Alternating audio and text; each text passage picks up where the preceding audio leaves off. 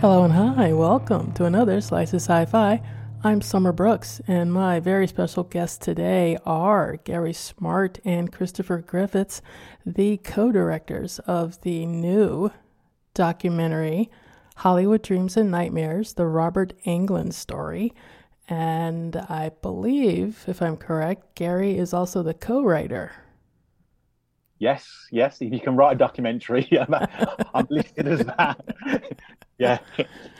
Well, welcome, guys. I have questions, and I have to first give you, golf clap, kudos for this documentary. I'm a huge documentary fan. The background story, behind the story, behind the scenes, behind that story has always fascinated me, and the amount of deep dives you guys get on this one was for me just delightful. And I have to ask, where did the idea of doing a documentary just on Robert come from? Because we have the documentary, was it Never Sleep Again?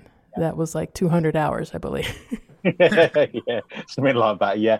I mean, so it's kind of a easy kind of story for us, really. This we've obviously been making documentaries and working together for the last 10 years. Our first documentary was Leviathan, the story of Hellraiser. That was followed by You're So Cool, Brewster, the story of Fright Night. And then we moved on and did obviously Pennywise, the story of it. Working on RoboDoc at the moment, actually post obviously with Screenbox, and also working on post Police Academy. So, we always wanted to do something narrative about somebody's career as opposed to a film. Because when we do a documentary on a movie, it's brilliant and you get loads of people involved, but it's very kind of like tight on that one movie. You may get a little bit of stories about other films they've been involved in, but it's obviously very tight. And obviously for us, it was just, well, and obviously for me personally, I've been a fan of Robert since I was a small child. And I've always wanted to do something with Robert. And as you mentioned, Never Sleep Again came out, and our friend Mikey Perez produced that with Tommy Hudson. And I was like, God, I wish we would have been us, we could have been involved in that somehow. We'd worked with them on More Brains, Return of the Dead documentary. So we kind of lost the opportunity there to do something about Freddie. But the opportunity was still there for Robert. And so that was basically it, really. It's kind of, we discussed it as a team, and we wanted to basically celebrate his career outside of Freddy Krueger, the man behind the glove and the fedora. And obviously, so we approached Robert via his wife, Nancy, and it just kind of snowballed from there, really. Chris? Thank you, Gary. um, I mean, yeah, my main line for this is like, I was dumbfounded to realize there wasn't a documentary already done on Robert Englund, because Kane Hodder, Jason, had his documentary. Danny Trejo has had his documentary. So I was just a bit amazed when Gary proposed this. There was that part of me. It was like, are you sure there hasn't been one done? I mean, if there had been one done, I would have watched it. So it was a bit of a bit redundant question on my part. But obviously, I know how important Robert Englund and the whole Freddy Krueger thing is being to Gary all his life, and I'm a big fan. But obviously, I've got to put it on the record. This is Gary's baby. And obviously for me, it was just a no-brainer, because for us as fans, we like making documentaries for fans, because we've been fans. God, how many fans can I say in that sentence? Of things like Never Sleep Again. And I dare say it's always nice to have a good opportunity to work with those you love. So it's like, yeah, of course, get a picture signed, get a photo with him. Oh, and do the job as well. Well, it says here that it took 2 years to make. How much time before that went into actually writing and structuring what you wanted to say and how you wanted to say it? This has probably been a 2018. We started originally discussing the project. And I think we first approached Robert in 2018 and then met him in London in early 2019 and shot it originally in the summer of 2019. So it was about 6 months before that, obviously, the actual principal photography, we were planning it, talking to Robert constantly about the structure, what he wanted and what we wanted, how we're going to obviously engage with people. Obviously, was the biggest thing, obviously, trying to engage, obviously, interviewees. We started in the summer of 2019, and then obviously COVID hit them by January, February time. And then by March, obviously, the world was in lockdown by 2020. So we managed to get Robert again later on. So we've interviewed Robert 4 times. So me and Chris talked about this quite a lot, really. I think I'm sure Chris will elaborate. I think the COVID situation massively actually helped us, really, didn't it, Chris? in the sense of obviously our working collaboration together. Yeah, I mean it's interesting with the whole when in terms of like the writing aspect. I think Gary, you can't. I hope I'm not treading on your thing now, but as you sort of said at the start, it's interesting when you say about writing a documentary because you can certainly put a lot of planning into these things. Yeah. And I know from Gary's part, discussing it with Robert, one of his mandates was, well, he would do an interview if we were just going to do Freddy Krueger, but he would actually give himself over and, you know, all his assets like photos and stories and time if we cover like all his work. So that was always going to be the case to cover his career. And above all, obviously sort of go beyond the glove and sort of say, look, this guy's done more than just the Nightmare on Elm Street films.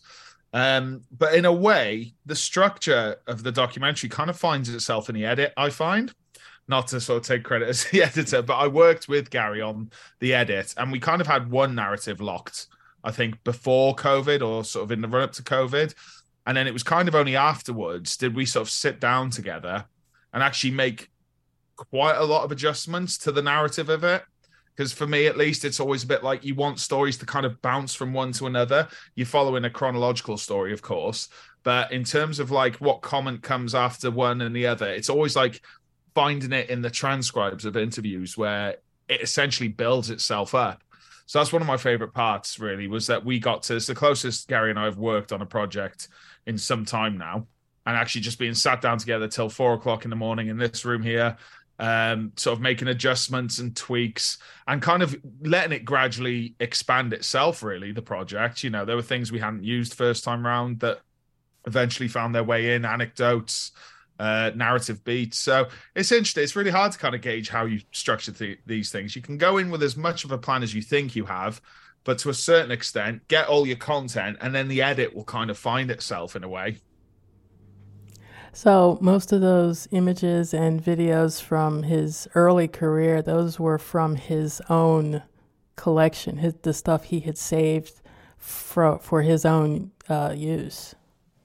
Yeah, I think in the end we got off Robert and Nancy about almost 200 plus archive pictures, probably more than that. We did 2 rounds of it. Obviously, we mentioned Mikey Perez earlier on, who obviously worked on Never Sleep Again. He's our producer on our projects as well. He works close with us with regards to like kind of US links, and he went over to Robert's for us way after the interviews and after COVID, and basically kind of went for Robert's archive. Yeah, so Robert was really free at giving us stuff like that. I mean, he was, and even like the personal photographs, obviously from a childhood and his first wife as well, and things like that. He was quite pleased to use it, and obviously, long as it was used in context. And it was really funny when we watched a doc with him the first time, and Chris may tell that story. He was very like, oh, remember that picture? That, and he was like really getting excited when he saw pictures. Because obviously, I think because Nancy done all kind of like the admin side of us. Robert was seeing these things for the first time in a long time. So it was kind of really kind of, you know, we're very grateful for Robert and Nancy for their support. And they have been integral, you know, to the whole production. Yeah, I was particularly touched by the dive into his role on the original V miniseries, and later the glee when he said zombie strippers, because that was the first time I had heard his name in a long time when that movie came out. And then just seeing the joy on his face when he said that title just cracked me up. So about the making, like just putting this together, what was for you guys the most interesting thing you found out, or just the most surprising? Do you want to go there, Chris? Yeah, there's quite a lot we unpacked from this. I mean, we've done our research, and I'll definitely speak on my own behalf, but I think certainly Gary as well. We're kind of like, as horror fans, a bit, I dare say, trivia whores. So you see stuff that rocks up on Twitter all the time, like those did you knows. And God knows I've looked through trivia sections of people and films over the years. But hearing them all again, you know, I think it's the fact that, like, you know, a lot of people sort of said to us in Sitches, is like, how many paths he crossed on his journey towards playing Freddy Krueger. So to star in one film with Arnold Schwarzenegger, to have the set decorator on another film be James Cameron before he was James Cameron, And then the one we plucked out on the last interview after Sitges, so it was actually shot after its first screening, was when I was setting up his shot and told him, oh, I'm going to do the Scotch tape and chewing gum approach of, because, you know, this is a last minute ad-libbed interview. I'm going to put a camera on a coffee table. I'm going to use my phone as your lav mic and pop that in your pocket and hope to God that it records the audio properly, that I can sync up later. And I said to him how I call it the Scotch tape and chewing gum approach, which I'd learned from having done interviews with Tommy Lee Wallace, who did like Halloween 3 and Stephen King's It. And as I said that to him, as I was setting up his interview, he was like, oh, yeah, Tommy, yeah. Oh, because I was working with him on Halloween. I've read that in the past, but it completely had slipped my mind. So as soon as he said that, it was almost a bit like, talking to the mic now. And so that's like, I was like, we have got to have that. And as crass as it sounds, like, how cool is it? You know, one horror icon worked on the set of another horror icon's film. So I think, yeah, little things like that were really surprising for me. Definitely. How about you, Gary? I just think, you know, it's always cliche, like, you know, what is your favorite stories and stuff. But I just think the fact that Robert being a teacher more than anything, you know about Robert the icon and Robert the actor, but the amount of stories from other cast and crew members where Robert was teaching them and taking the time to actually, to support them. You look at Corey Taylor and, you know, the stories from Heather Langenkamp, you know, even when there's a real nice, touching story when Heather, it's not a nice story, but it's a touching story about obviously when Heather obviously lost her son, and Robert was the first person to contact her. And I think that shows this character that there should be an ego there, really. There should be, because this guy goes to conventions and has queues around the block. You know, there's people desperate for his attention. And we've been with him. We were in situations where they were chasing his car. You know, there was people running down the street after him. And there's me and Chris and Adam was like, hello. And then literally was like pushing past us to get to Robert. Yet he still has time for people, and there's no ego. The guy's just a film fan. The guy just loves to talk about his films, and actually likes to talk about other people. You know, when we were talking to him about obviously, you know, our journey, he was more interested in us than he was about answering questions about himself on a personal level. When the camera would obviously start filming, so that was for me. This, and again, it is really cliche and silly. But when people say, you know, about pedestals and don't meet your heroes, I think we met somebody who definitely lived up to expectations and beyond that. So that was the kind of biggest revelation to me. This guy's a normal film fan. You know, he just loves movies. He loves talking about films. Well, you guys are accomplished at doing documentaries. What new ones are on your table at the moment that you can talk about? Chris? Thanks, Gary. I think we've got like a backlog we're dealing with at the moment, because for many years, you know, with Hellraiser and the Fright Night documentaries, we were completely independent, doing everything under the radar on our own. You know, with physical copies being shipped out from Gary and Adam's bathroom. To now we've got Screenbox on side, who have been absolutely fantastic in helping us sort of essentially go legit with our documentaries. So we've now sort of signed up a number of our projects that have been on the back burner for some time. Most notably, it's RoboDoc, the creation of RoboCop, which is coming out as well. It's coming out as like a serial, so it's going to be 4 episodes on just the first film. Coming out towards the end of this year, and then we'll be covering the sequels and sort of where the franchise went in another season next year. So that's really, really cool and interesting. Nice. It's been laborious to say the least, and that started in 2016. So it's about trying to get things like that off, and then at the same time we're trying to discuss about which are the ones we can't talk about yet to tempt fate. Maybe doing some character profiles again down the line, because to be honest, out of all our projects, this one was probably the easiest one to get over the line, whereas everything else has had sort of numerous issues, you know, technological issues and whatnot, and just sheer scale. They've blown up into behemoths. So with RoboDoc being 4 hours long, coming out episodically, has given us some hurdles to contend with. So this project was easy. So I think we're very keen to do a non-green screen like character, another sort of, you know, maybe a horror icon project down the line. Well, you have me eagerly excited for the RoboCop documentary, so I can't wait for that. This movie is Hollywood Dreams and Nightmares, the Robert Englund story, which will be available on Screenbox and digital on June 6th. Check your favorite digital platforms after that if you must wait. Gary, Chris, thank you so much for your time today. Thank you. Really appreciate it. Thank you. And we'll be back with more Slice of Sci-Fi right after this.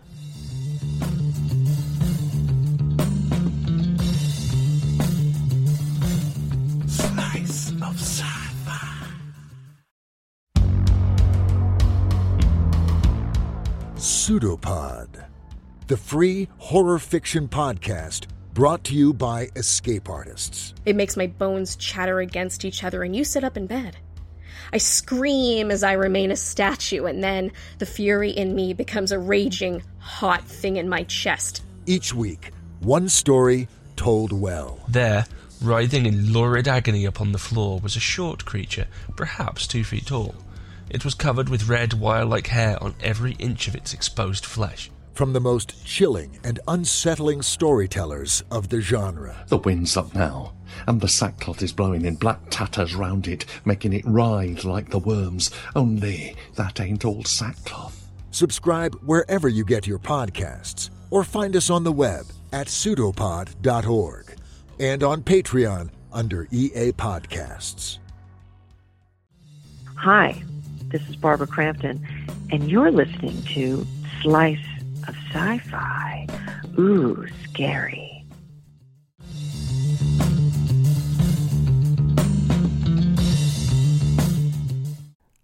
Once again, that is Hollywood Dreams and Nightmares, the Robert Englund story, available on Screenbox and on digital on June 6th. I highly recommend it, especially if you're a fan of documentaries, not just horror documentaries in general about genre entertainment, the detail and depth of which they cover all aspects of Robert's career.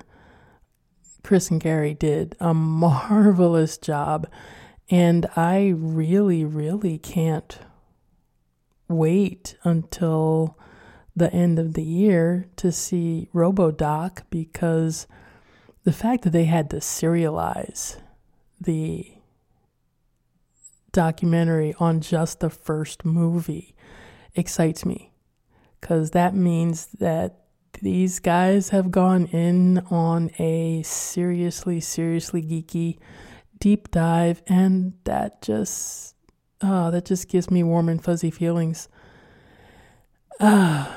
Can't wait. And as soon as I hear more about that documentary, that RoboCop documentary, I will let folks know. And how about you guys? Is there a icon, an actor or director in science fiction or horror whose career you would like to see a documentary about? Let me know. Shoot me an email, summer@sliceofsci-fi.com, or leave us a voicemail message. The number is 602-635-6976. Also, you can come by the website, sliceofsci-fi.com, and leave your comment in the discussion section for this episode. You can also ask your questions or make your suggestions over on Twitter. We're at Slice of Sci-Fi. You can listen to Slice of Sci-Fi on Apple Podcast, Google Podcast, Stitcher, TuneIn, Player FM, and iHeartRadio podcasts. And if you're listening on Apple or Stitcher or Podchaser, please consider leaving us a review or a rating. Your recommendations, your suggestions help other listeners find the show and tune in. Let them decide for themselves if they want to subscribe and keep listening. We're trying to take a few different approaches to the show and hopefully increase our listener base, because we have plans. We have stuff we want to do, and I think a Discord server for us to play in could be very near on the horizon. I'd like to thank everyone who is helping to support our efforts here at Slice of Sci-Fi and all the other websites in the Slice of Sci-Fi universe, the other podcasts we have going. Teaser, since there is new Babylon 5 coming out this summer with the animated movie, Tim and I will be talking about it over on Babylon Podcast. So yeah, that feed is still active. Go check it out if you are a fan of Babylon 5. But all of these sites and podcasts keep going with your help, for which I am truly, truly grateful. Your pledges through Patreon, your support through PayPal donations really do help. And if you would like to add your support, the place to go is patreon.com/sliceofsci-fi. Pick a tier, any tier, and you could be eligible for perks. Every month I pick a winning email address out of the hat. That person gets to choose from a book, a DVD, a Blu-ray, a 4K, either a film, a box set, even a graphic novel here and there. I get a lot of review materials for these shows, and I can't keep them all. There's just too much. So you guys, you supporters, longtime listeners, fans and friends of the show, get first dibs at some pretty cool stuff. So check that out. And if you'd like to donate every now and then without committing to a monthly pledge, the link you can use is paypal.me/sci-fi summer. You can also support our efforts here through sliceofsci-fi.net, which is our affiliate shop. We have links to various books and movies that you might be interested in. Stuff that's not typical, that's off the beaten path, quirky, or unique, including documentaries. And yes, I am working on expanding this selection over there because I have been lax in that department, and for that I apologize. But we'll have some pretty cool stuff added really soon. And that'll do it for this episode. I'd like to thank you all for listening. We'll be back with more Slice of Sci-Fi next time. Take care.